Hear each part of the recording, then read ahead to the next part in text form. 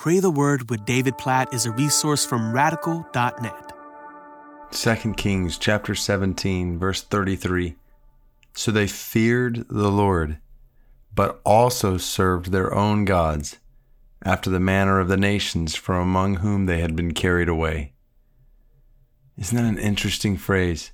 They feared the Lord, but they also served their own gods, after the manner of the nations from among whom they had been carried away. In other words, they tacked on the worship of false gods to the worship of the one true God, and basically set up a system where they worshiped many gods, including the Lord, which we know from the first commandment that God gives to his people in Exodus chapter 20. You shall worship the Lord your God and fear him only.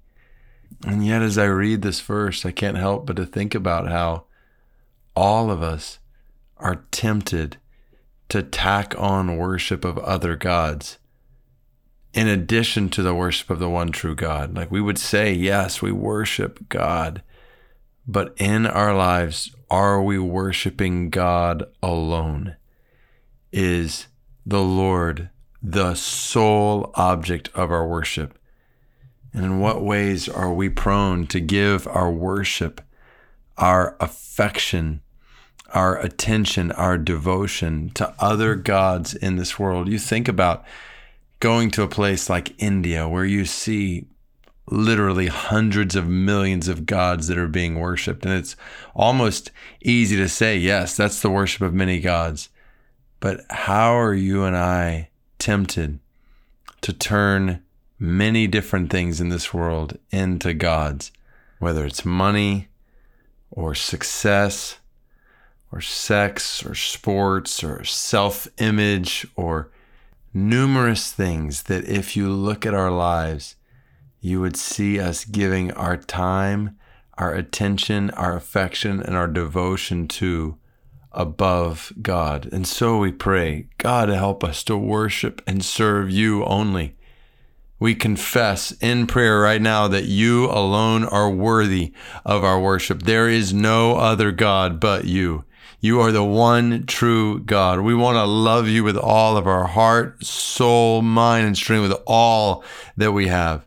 Not part of what we have and part given to other gods. God, we pray that you would free our hearts and lives from idolatry. That you would help us to flee the worship of anything or anyone apart from you. That even as we pray this right now, oh God, you would help us to examine our hearts. Help us to see anything or anyone in our lives that is competing with you for the supremacy of our affections, our attention, and our devotion.